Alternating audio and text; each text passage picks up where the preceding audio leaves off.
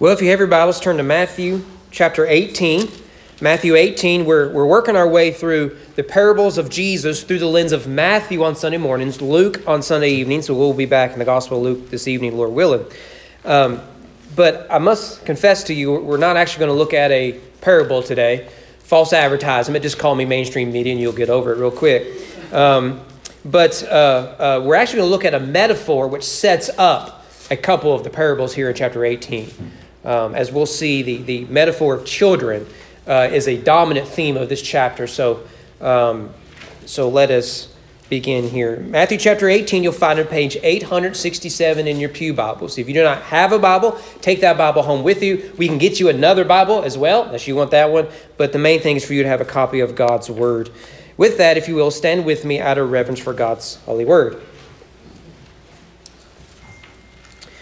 The evangelist Matthew writes under the inspiration of the Holy Spirit, beginning in verse 1. At that time, the disciples came to Jesus, saying, "Who is the greatest in the kingdom of heaven?" Calling to him a child, he put him in the midst of them and said, "Truly, I say to you, unless you turn and become like children, you will never enter the kingdom of heaven. Whoever humbles himself like this child is the greatest in the kingdom of heaven." Let's go, Lord, in prayer. Our Father, thank you, as always, for your love and your mercy. We ask, as we always do, that you would open our hearts, that we would understand your word, our mind, that we would receive it, our eyes, that we would see your glory, our ears, that we would hear and heed, our mouth, that we would speak the truth and the hope we have of Christ, and our hands and our feet, that we will go in obedience to Jesus. May you transform us, body and soul, that we would be children of God, adopt into the family of God, with an eternal security. May I decrease so that you can increase. In the name of your Son we pray. Amen. You may be seated.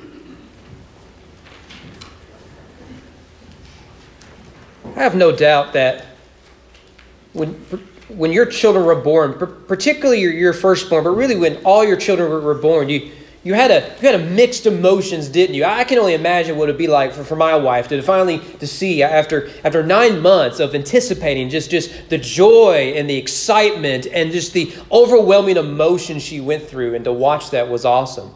I, on the other hand, I still remember the first time I held both of our kids, but really particularly our first one, because I didn't grow up around babies. I didn't grow up around kids. I didn't. I'm the youngest kid and the first one with children, right? So I didn't have nieces and nephews. I didn't have any of that. So I remember the first time I held our firstborn, and my emotions were, okay, now what? Right? I was so worried about the labor, I didn't think too much what came after it. In fact, we took classes in anticipation of the labor. And in part of that was we talked about how to swaddle a baby, how to change a diaper, how to do the exercise of putting in a car seat and taking out a car seat. You burn about 1,500 calories just doing one of those. And so we went through all that sort of stuff. But the second that baby's born, you're thinking, okay, now what do? I have no idea how this thing works. And it made it particularly nerve-wracking when we first got married. As a wedding gift, a family member got us a cactus. And I remember with that cactus thinking, okay, if we can take care of this cactus, we can say that perhaps we're ready to raise a child. If we cannot take care of this cactus, a cactus doesn't want to be bothered. It's got needles on it, so you'll leave it alone. And it died within a short amount of time. We couldn't even take care of a cactus. So I was a little nervous. What do we do now? I still remember they're in the hospital. Those first few diaper changes, you know what I'm talking about? Like the worst experience you'll ever have as a parent. And I remember I figured out early on that we had all these people coming to see the babies, right? And I was like, well, would you like to change the diaper? Would you like would you, right? That's how I got out of a lot of that. But when you really think about it, what Jesus does here is quite offensive. You are like a child. It's not the only time we get this in the Bible, right? Perhaps you've recited it so many times in your mind, you don't really think about its implications. But think about what it is David is saying. The Lord is my shepherd, which means I am like a dirty, filthy lamb. Ignorant, lazy, and everything else. Here, Jesus says, the Lord is my Father. Therefore, I am like a child.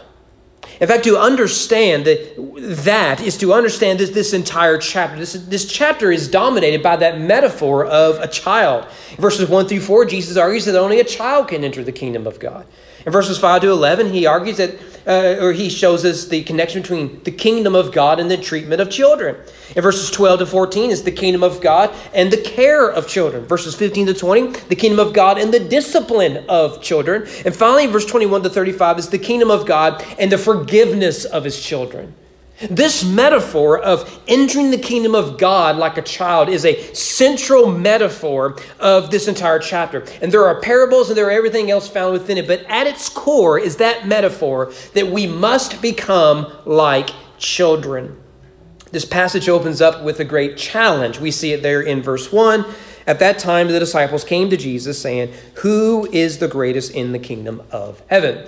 I don't know if you listen to a lot of sports radio, but I will occasionally. And one of the things I've found with sports guys is when there isn't anything to talk about sports-wise, let's just imagine a scenario where an international pandemic shuts down everything in the economy, including sports, right? And you still got to fill an hour, 2 hours, 3 hours, whatever it is. So there are a number of topics you have in sports radio that are called evergreen. It doesn't matter when you bring it up, what the context is, you're going to get a lot of phone calls and you're going to get a lot out of it, right? You're able to fill airtime with these evergreen topics. Perhaps the most prominent evergreen topic in this area is, of course, should Pete Rose be in the Hall of Fame? I bet all of you have an opinion that no one else cares about right now about that subject right there. Let's think of another one. Is Kentucky basketball the greatest college basketball team of all time? Then I look at their football record right now, and that is all I need to see about that. These are evergreen topics, right? Now, the disciples had an evergreen topic, and it's right here. Who's the greatest in the kingdom of God? Who is the greatest in the kingdom of God? Now, we see this pop up throughout the Gospels. Throughout all the Gospels, they keep popping up. And this is certainly their evergreen topic. Many of you all know I've coached soccer quite a bit over the last few years, and we just started our spring season for middle school boys soccer at the Christian Academy. I'm a head coach there, really excited about it, but we practice with the girls, right? And middle school is that age where the girls are more mature because they hit adolescence earlier, and they dominate the boys a lot of times, and I find that hilarious. But they practice together, and every time there's a water break, the same thing happens. Moses parts the water, and the girls all congregate in one area, and they do two things. One, they go get a drink of water and use the bathroom in groups of 3 or 4. It's bizarre to me. I don't get it. I'm a dude. That'll get me kicked off Twitter saying that, but I don't get it, okay? The boys, on the other hand, they take a 10-second water break, sip, and they're back out on the court or on the field, wherever it is we're having practice, and they're taking their ball, and they're seeing who can kick it the highest and see if they can get it stuck in the rafters. Mm-hmm. Every single one of them, right? No, man, watch this. I can knock out the light, and they'll kick it way up there. Or say, no, man, I can kick it the distance of the court. Watch this. I can bust the ball. It'll kick so hard. And they'll kick it, right? And you're thinking, you're on break. Enjoy it. It's not recess, okay, right? There's a difference between men and women, boys and girls. The girls want to talk and all that sort of. The boys, they got to prove their manhood. What they're saying is, who's the greatest on the team? Don't forget that the disciples here are likely teenagers. Who is the greatest in the kingdom of God? Now, you'll notice in the opening words, at that time, the language here literally it means in that hour, which means that what happens in chapter 18 fits within the context of what happens preceding it. Remember that the Gospels, or really the Bible, weren't written with chapter divisions, other than the Psalms, right? And none of them have that. They were added later by translators and editors for the sake of readability. And so what we see here is what happens here at the beginning of chapter 18 is connected to the chapters before it. And since chapter 14, if you're just reading through Matthew, you would think Peter was the greatest in the kingdom of God. After all, chapter 14, it wasn't Bartholomew that got to walk on water. In chapter 15, Peter speaks on behalf of the 12. In chapter 16, is it to Peter that Jesus said, on this rock I'll build my church? Yeah, it depends on if you're Catholic or Protestant, but nevertheless, Peter is at the center of that. Chapter 17, Peter was the most vocal at the top of the Mount Transfiguration.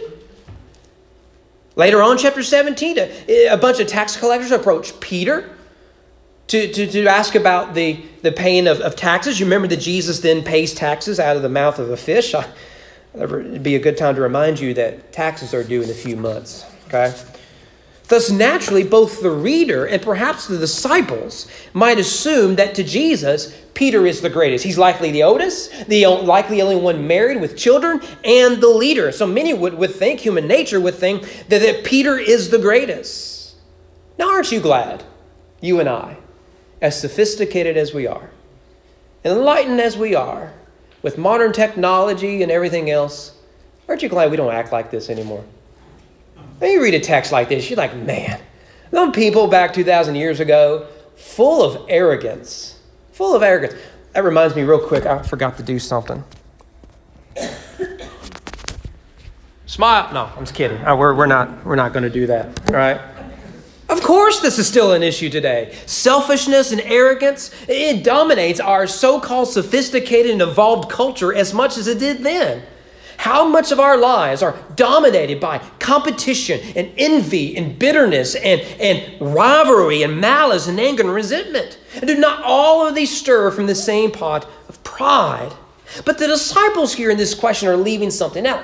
Yes, it is Peter who in the context, Jesus says that, blessed are you, Simon, son of John. Yes, but don't forget, immediately after, Jesus says, hey, Satan, get behind me.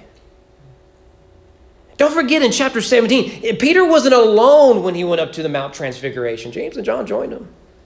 Don't forget that there on the mountain, it was Peter, not James and John, who were rebuked by God. And don't forget that, Peter may have taken a few steps on the water, but it was he who was sinking and crying out for salvation. So if Peter wasn't the greatest, then who was? Disciples want Jesus to solve this question once for all. We'll see something similar this evening from Luke. Which of the 12 is the greatest? Now, again, this is an evergreen topic to them. They don't learn their lesson here.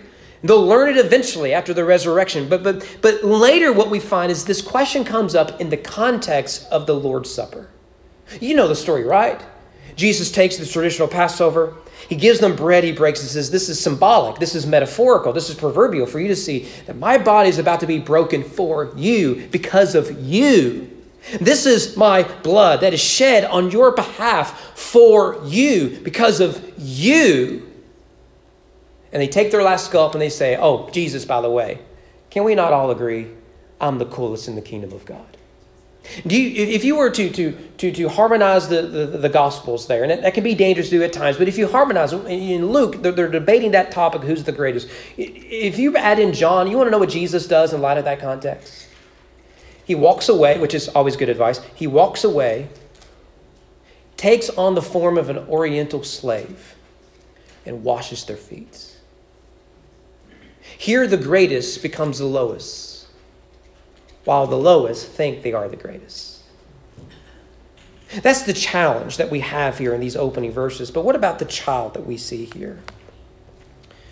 Verse 2, and calling to him a child, he put it in the midst of them and said, truly I say to you, unless you turn and become like children, you will never enter the kingdom of heaven.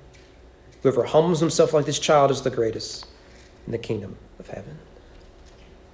So with a child in his lap, what a beautiful image that is. Jesus explains that one must be converted and become like a child in order the kingdom of God. But what does he mean by this? Well, the answer is given very clear in humility. Can I give you two words to look for here in our understanding of this text? The first is humility. The second is desperation. Humility and desperation. After all, think about it. Children have achieved nothing. They've accomplished nothing. They've done nothing. They've learned nothing. They've gained nothing. They've accumulated nothing. Children have nothing to offer. I mean, think about it. Chances are, you did not have children in order to relieve stress. You did not have children to save money. I remember my boss. I was 16, 17 years old, making money, which was impressive to me. And our minimum wage is not what it's supposed to be or whatever. I don't know. And I remember that I didn't have any bills, right? Still living with my parents, all that sort of stuff. I had a girlfriend, so I had plenty of bills. But anyways, my boss says, look, now's the time you need to start saving money. I'm thinking, I'll save money when I'm married and have kids. Youthful wisdom minus the wisdom. But you didn't have children to invest in retirement, did you? You didn't have children to live a worry-free life, right? No, that's not why you did that. Children come bare and naked and are completely and utterly dependent. My children have never offered to cook me a fancy dinner. They've never offered to go in the office for me. They can't. But this is not the first time Jesus has uttered something paradoxical like this. You could go back to the Beatitudes, all the way back to chapter 5. Remember when Jesus says, blessed are the poor in spirit. Blessed are they that mourn. Blessed are the gentle. Blessed are the hunger and thirst for righteousness. Blessed are the merciful. Blessed are the pure in spirit. Blessed are the peacemakers, right? And we read that and I don't know what it means, but it's really spiritual, so I like it. I'll hang it on my wall. You remember what he says, that it's the poor in spirit who inherit the kingdom of God. It's the mourning who will be comforted. It's the peacemakers who will see God and we called sons of God. All that. So would you get at these paradoxes? How can the first part of each beatitude match with the second part of beatitude? It's almost like Jesus is saying the same thing here, isn't it? Blessed are the children, for theirs is the kingdom of God. This is not a text about the salvation of physical children. I say that as a Baptist, but an illustration of what the King is looking for in us. See, the gospel turns everything on its head, and the ministry of Jesus itself is paradoxical. We expect a Messiah to be born in a palace, not in a barn. We expect his parents to be royalty, not poor. We expect him to associate with the religious and the wealthy, not the riffraff, the sick, the sinners, and the outcast. We expect him to enter Jerusalem on a white stallion, not on an unused donkey. We expect the king to lead an army, not carry a cross. We expect him to stay dead, not raised forevermore. The gospel with it is paradoxical. God exalts the humble while he humbles the weak. The foolishness of the cross shames the wisdom of the world. The weak are made strong, the strong are made weak. The last will be first, the first will be last. Sinners are made righteous, and the self-righteous are declared sinners. So the question of the text then, who is the greatest in the kingdom of God? That's the real question, isn't it? Isn't that the question that we are to ask ourselves? And Matthew has shown us the answer in this narrative. The gospel doesn't come to the arrogant, the proud, the self-assured, but to the humble. This is why throughout the Gospels, the elite, the sophisticated, the connected, and the wealthy avoid Jesus. Their self-confidence robs them of the kingdom. But this is why the sick, the hurting, the lost, the demonized, the dead, the sinners, all of them flock to Jesus, humbled by their condition, yet are lifted up by the King. Only when we understand the depth of our depravity, the level of our sin, our nature as rebels, will we ever be able to enter the doors of the kingdom. Remember that the gospel is not good advice, but good news. This morning, you don't need therapy. You need truth. You don't need self-esteem, but salvation. You don't need to fear man, but to fear God. You don't need subjective help, but an objective rescue. We must come as children to the kingdom of God. In fact, if you were to read the Gospel of Matthew, particularly emphasizing his miracles, you're going to find this pattern throughout. In fact, let's do a quick Bible study. You're not doing anything else. Turn to chapter 8, will you? Chapter 8. Chapter 8, right?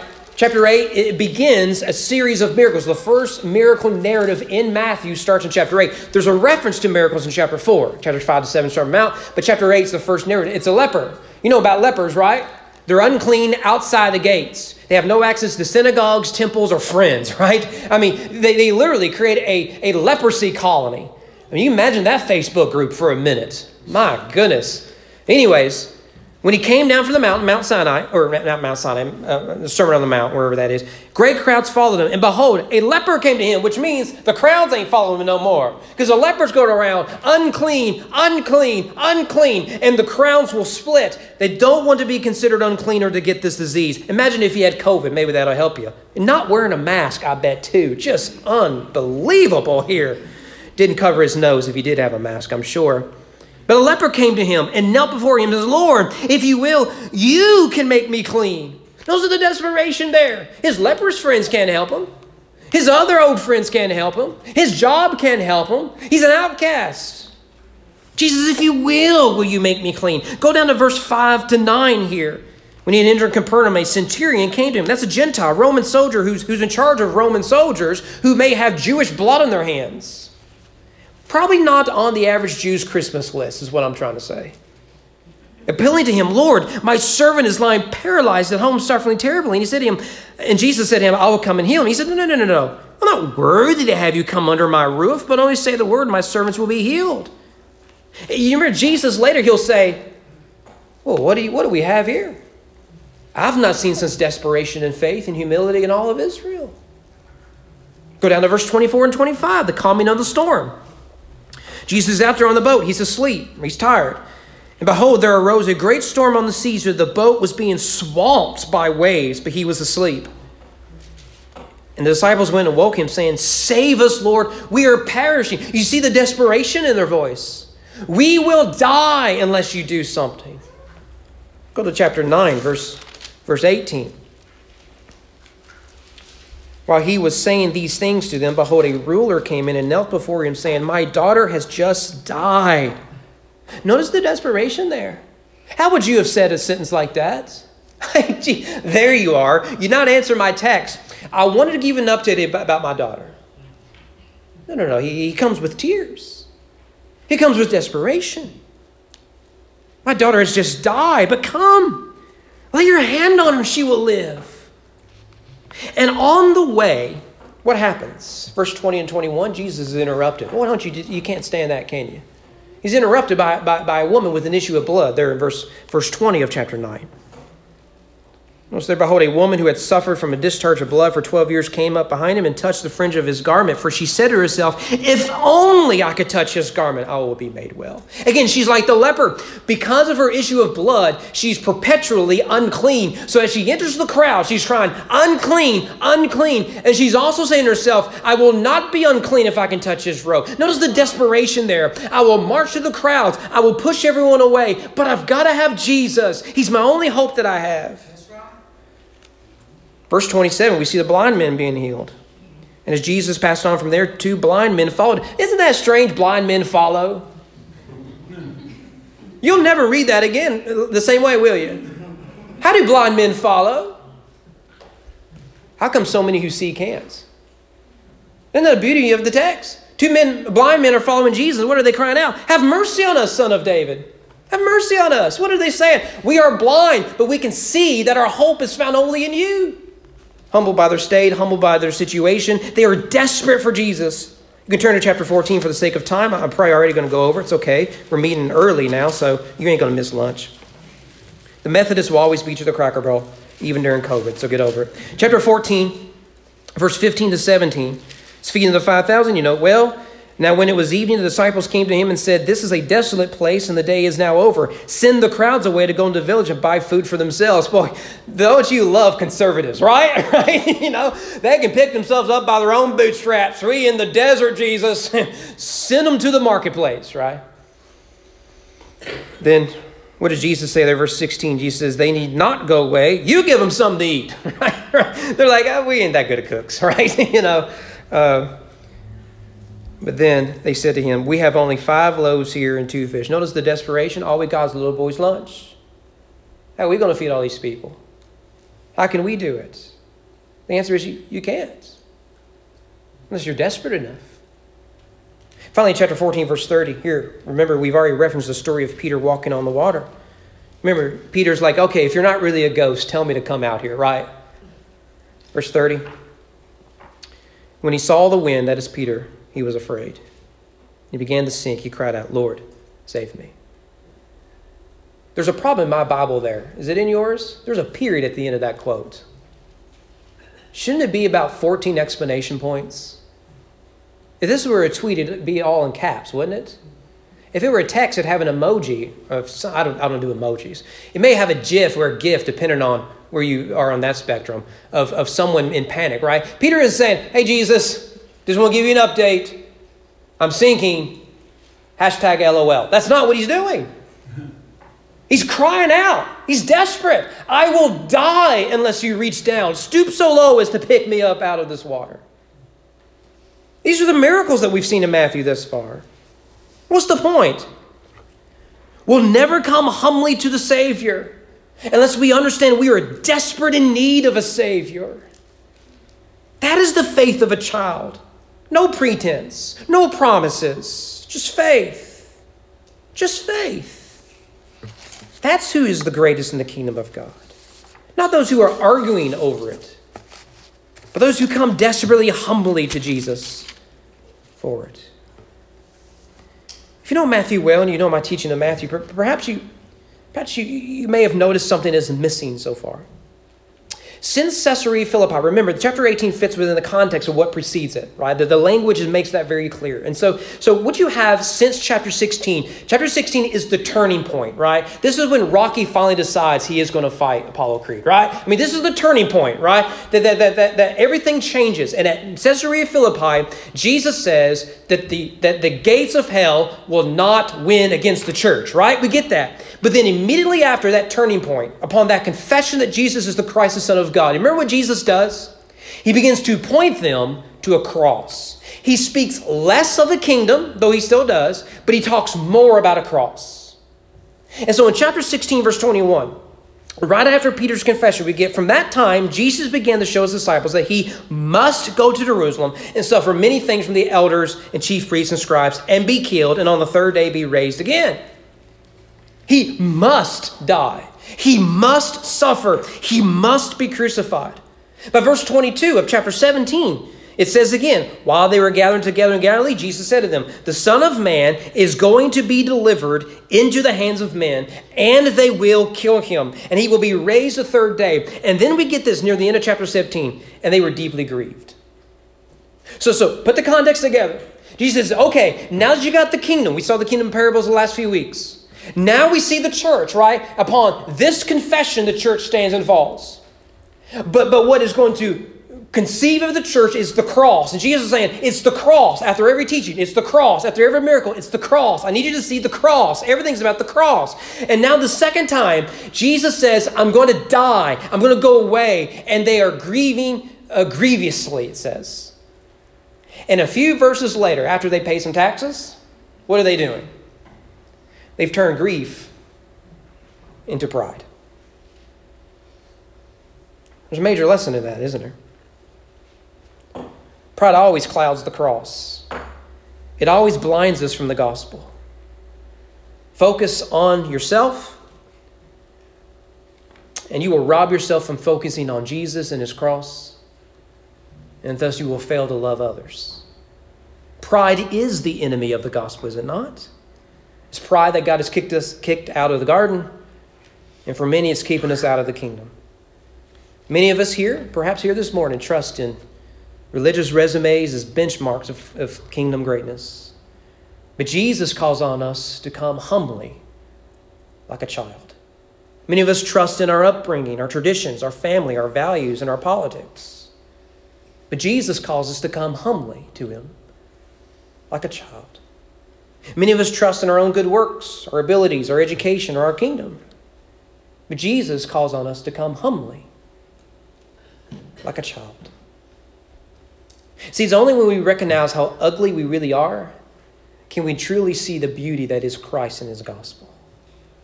It is there that Christ makes sinners saints, outcasts citizens, orphans, children. But I'm afraid that for many American evangelicals, though we may think we are great, we are in fact least in the kingdom of God. Consider our worship. Humbled by our sin,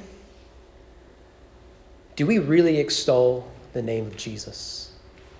How many of us approach worship not as children, but as consumers? Consider our focus. How many of us throughout our lives truly hunger and thirst for the kingdom and his righteousness? Consider our Christian walk. Do we try to be in control even if it means disobedience? Is the gospel relegated to a few Sundays each year? Are we desperate for Jesus?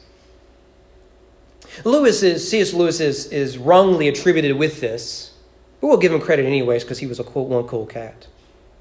He says, humility is not thinking less of yourself, but thinking about yourself less.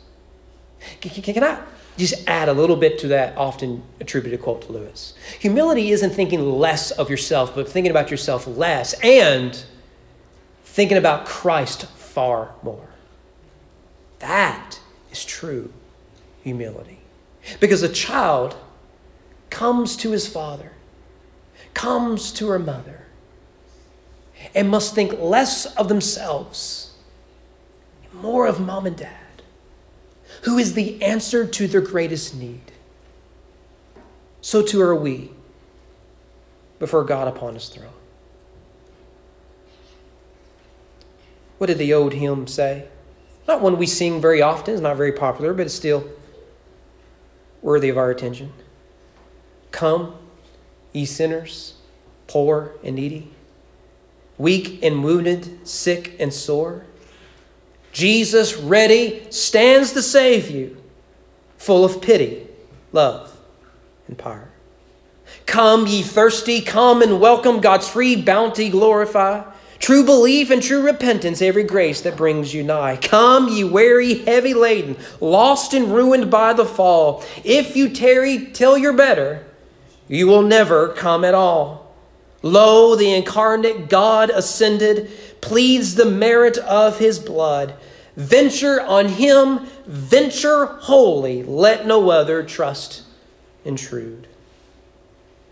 I will arise and go to Jesus. He will embrace me in his arms, in the arms of my dear Savior. Oh, there are 10,000 charms. It isn't until we become like children can we truly enter the kingdom of God. Let's pray.